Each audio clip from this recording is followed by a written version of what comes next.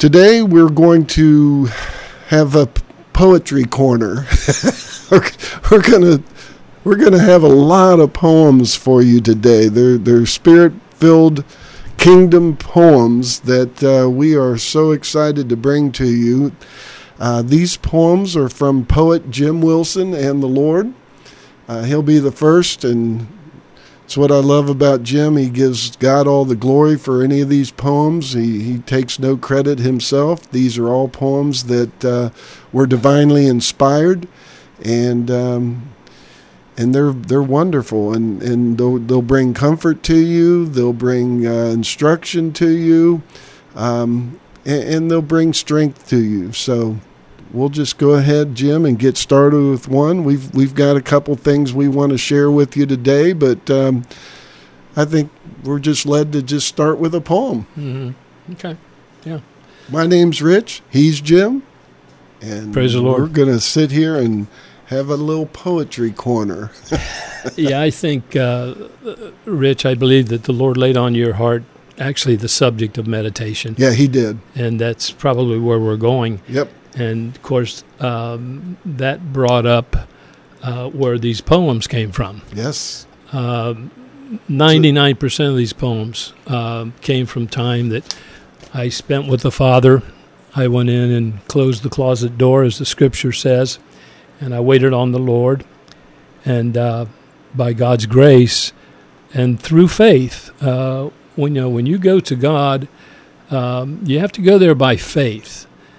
Because it's faith that will kind of shut your active mind down. Mm-hmm. That's the biggest crisis I think we have when we meditate, and I'm sure a lot of you have meditated, and you went in there, and after 5 or 10 minutes, you just felt totally defeated. But anyway, we want to share some poetries and some scriptures and some of our own personal opinions, what God has laid on Rich's heart and my heart, and it's all around the subject of meditation. Because that is an extremely important part of our Christian life and walk. It's extremely important. The whole journey of salvation is to get to know the Lord. There's no better way than prayer and meditation. No, there really is no better way. And after we do a poem or two, we're going to explain a little bit about what we mean by meditation, and we're going to explain the reasons for it. We're going to explain where to begin if you have never meditated before. We're going to help you kind of get on that journey, and that's the name of the first poem. Mm-hmm.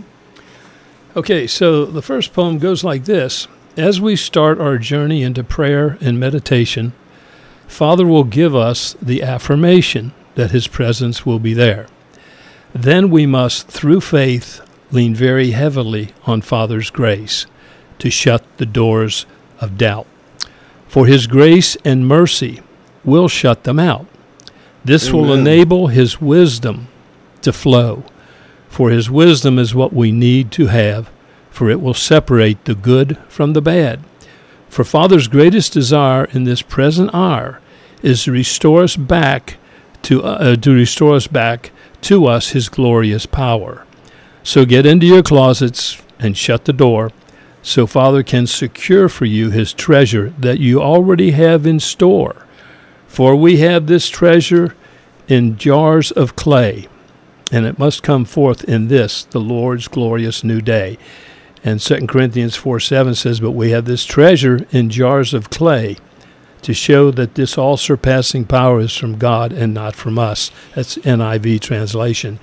But, it's a good poem. It's very good, and you know what?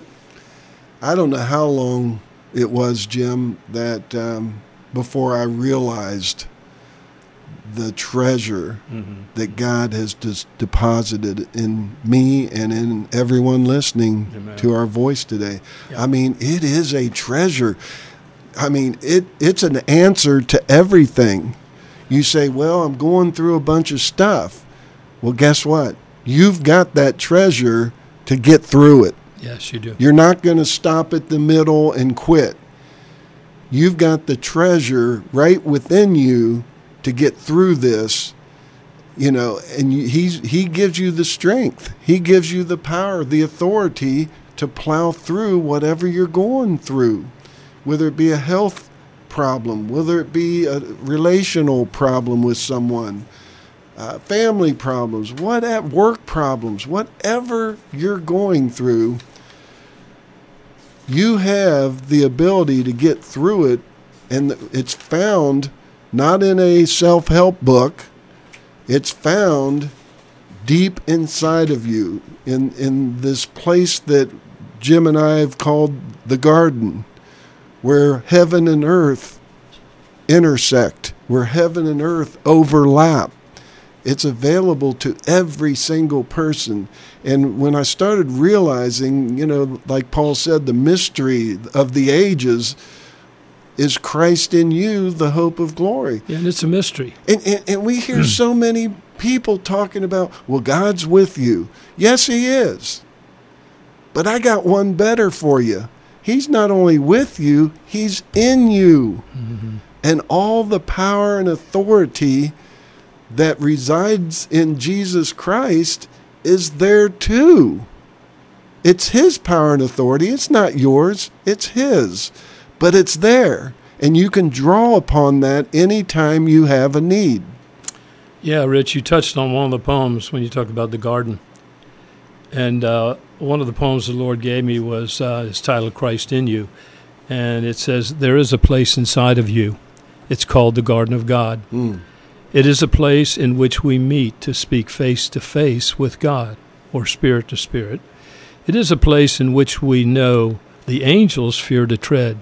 It is a place in which we go to walk with our holy God. Yes. It is a place in which demons have always feared to go, because they're from another dimension in the realms from down below.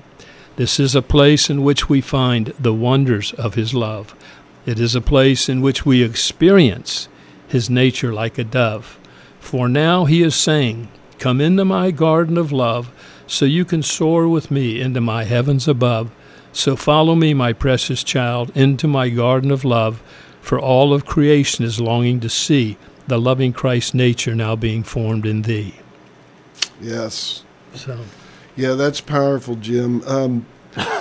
What are we talking about when we say meditation? What are we actually talking about? Because back in the day, I was told, don't meditate because that's New Age opening. Yeah, it's New Age, and it's opening yourself up to demons and negativity and whatever. Well, it depends where your heart is. It depends on what you want to accomplish through your meditation. Eastern meditation, I don't know that much about it because I've never studied into it. But from what I understand, you kind of just empty your mind and just whatever comes in, comes in. Well, yeah, I could see some potential negativity there. But for lack of better terms, I'll call it biblical meditation or Christian meditation. You can put whatever label you want to put on it.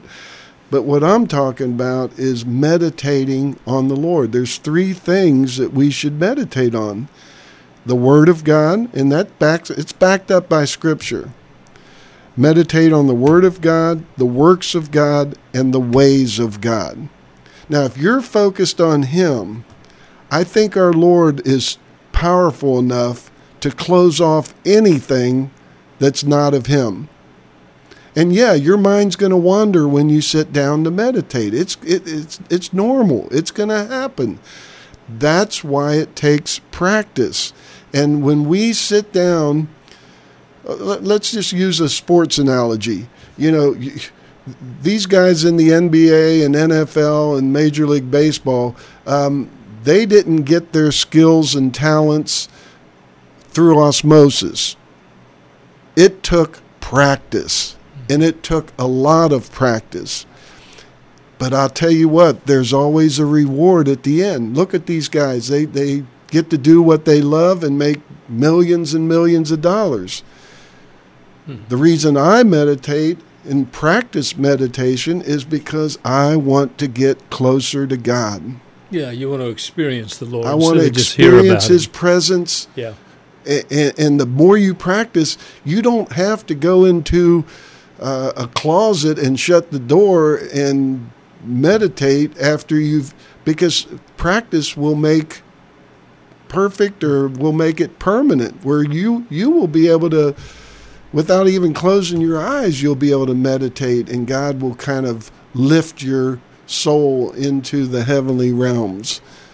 Well, I think that's what meditation is designed to do, Rich. Ultimately, yes, we do want to practice the presence of the Lord all the time. Yes. 7 days a week, 24 hours a day if possible. And that, I believe, starts with meditation. Before we talked about, we were concerned about meditating because we're afraid of foul spirits or whatever.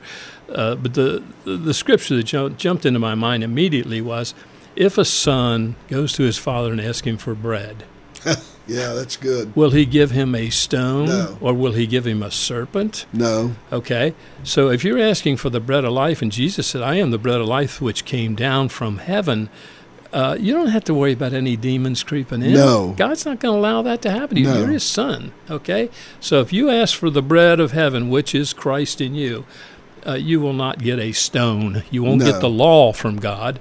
You'll get the living word from God. Yeah. I mean... put yourself in God's shoes for a second. Those are some pretty big shoes. There's some gigantic shoes. But anyway, just, put yourself as a parent. Okay? The desire of God's heart is to draw us into his bosom, to get as close to him as we possibly can. The Bible clearly says that if you draw close to him, he will draw close to you. You have to make, I can honestly say for, 15, 20 years, I thought I was drawing close to the Lord, but there was no meditation. All it was head knowledge. And doing. And doing. For God. And doing. Yeah. And all I can tell you is when I finally got the revelation of what we're sharing with you today, that it requires more than just reading 3 scriptures a day or praying and asking God for stuff. How about praying? I think prayer and meditation go hand in hand, Jim. How about praying? I agree. My prayer every day is, Lord, I want more of you. I want to draw closer to you. Teach me. Give me the wisdom. You said that like Jim said, if you ask for wisdom, he'll give it to you. Mm-hmm. And he'll give you wisdom if it involves you drawing closer to him. Because he loves it. Nothing against reading 5 scriptures a day and meditating on them. Whatever. Yeah. Nothing wrong with that at all. But if your walk with the Lord doesn't include meditation of some sort, I'm telling you, that right now, that is the smartest thing you can do in your walk, is get quiet and still. Doesn't the scripture say, be still? And no. Sometimes I'm reading the Bible, I'm not very still. I've got things going on, and sometimes I get something out of it, sometimes I don't. But when I decide to be still and know that he is Lord, my Lord, your Lord, then it opens up the channel for communication, to commune with him. And that's one of the definitions of meditation, is to commune. Now, what are you communing with? Well, we commune with the Lord and the Lord only. That's the only purpose for our meditation. Other people may meditate on other things, but we're encouraging you to meditate on the Lord.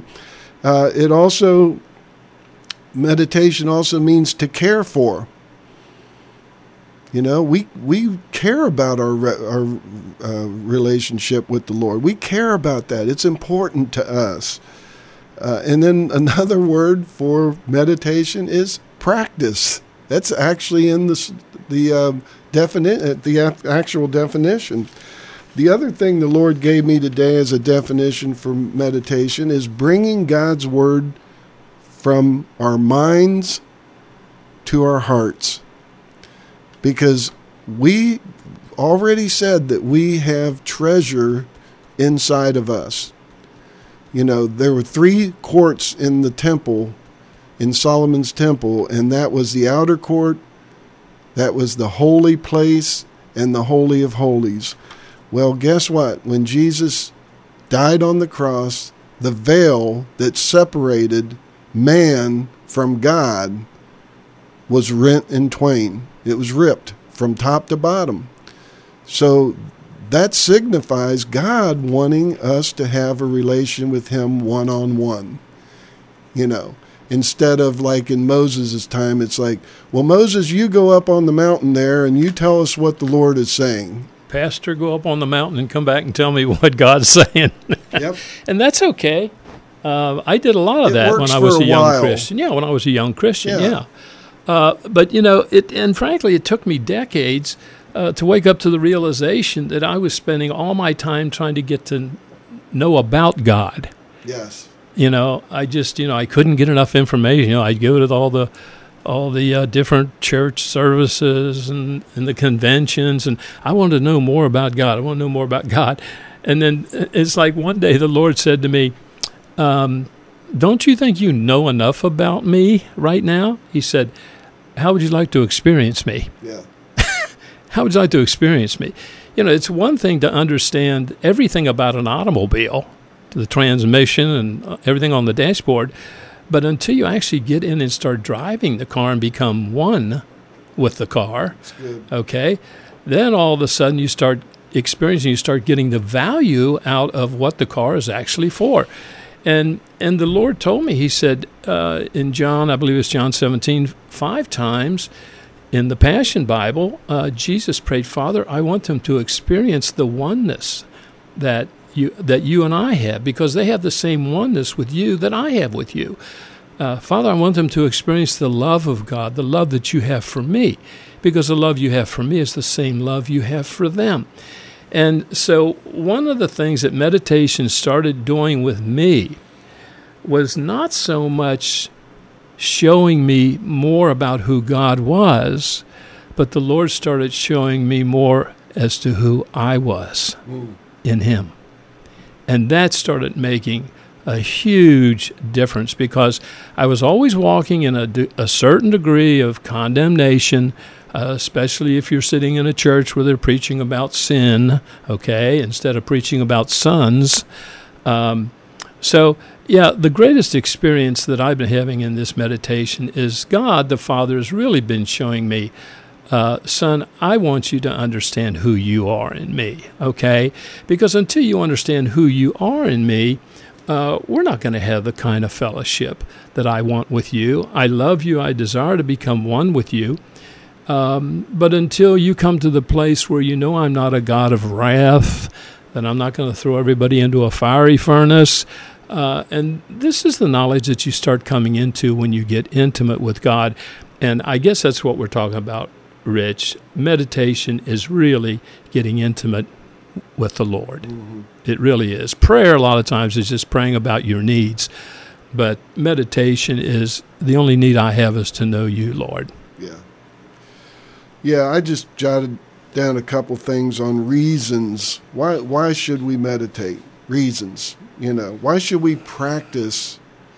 I'll call it an art, the art of meditation. Mm-hmm. Why should we practice that? Mm-hmm. I mean, seriously, there are benefits, health benefits. Yeah, it's true. Health benefits in meditation. I just jotted a few of them down. Meditation lowers stress. I mean, if you're stressed, you don't have to be. Man, when you get there with the Lord and you're communing back and forth and he's speaking to you and whatever, there is no stress. If you had stress before, during the time of meditation, it's gone. It's not there. Another one is, like we've been saying, to connect better with God. Mm-hmm. To draw a connection, a closer thing. You know, when you tuned in to a radio dial of 88.3 FM, then you got kingdom building. If you tuned in at 88.7 6, you got static. And so meditation helps you tune in to God's frequency. And God has a frequency, folks. Yeah. Oh, yeah. He's spirit. Energy and vibrations and frequency, that's matter. And everything you see is matter out there. Another one is to improve our focus of who God really is. Because we've been told who he is. But don't you think it's important to find out for yourself who he really is? Because some well-intended people have said some things about God that I just don't believe. I believe he's a God of love, unconditional love. And so meditation will help you focus in on the fatherly nature of him, and that is of love. And then one more. I call it reduce brain clatter. In other words, you know, every one of us has woken up. We've woken up in the middle of the night with things bombarding our mind, especially if you work. But even if you don't work, I need to take out the garbage before the garbage man gets it, whatever it is. Well, meditation reduces all that noise and allows you to focus in on the Lord and who he is to you, and like Jim said, who we are to him and who we are, period. Our true identity, our original identity is not what maybe you think it is, because he looks at us differently than we look at ourselves and others look at ourselves, looks at us. And that is, you know, we are heirs to the kingdom. Yes, we are. We are perfect, he said. Mm-hmm. We may not look perfect when we sit in front of a mirror, but we are perfect according to the Lord. Be ye perfect as I am perfect. Yeah. We're seated at the right hand of God. I mean, there's all kind of promises in the scriptures. You are complete in him, okay? And like Brother Rich just quoted, be ye perfect. God wouldn't tell you to be perfect if he wasn't going to give you the ability to walk in that perfection. And assist you along the way. Oh, absolutely. Yeah, it's all about getting the mind renewed, Rich. Yeah. You know, it's because the carnal mind, Paul was talking in Romans, and he said, your carnal mind is the enemy of God. We have a lot of different interpretations of the nature of God out there. We have so many different religious houses out there, 4,000 or plus. How can you have 4,000 different interpretations of the Bible when Jesus said there's only one truth? I am the truth. And that's what we're talking about. We're talking about plugging into the truth, which is Christ in you, which was the great mystery. And Paul said it's been hidden from the ages, even been hidden from the prophets in the Old Testament. They understood the power of God. But Paul's saying, you know, this mystery is now being revealed, and it's Christ in you, your hope of glory. Yes. Okay, so stay tuned for part 2.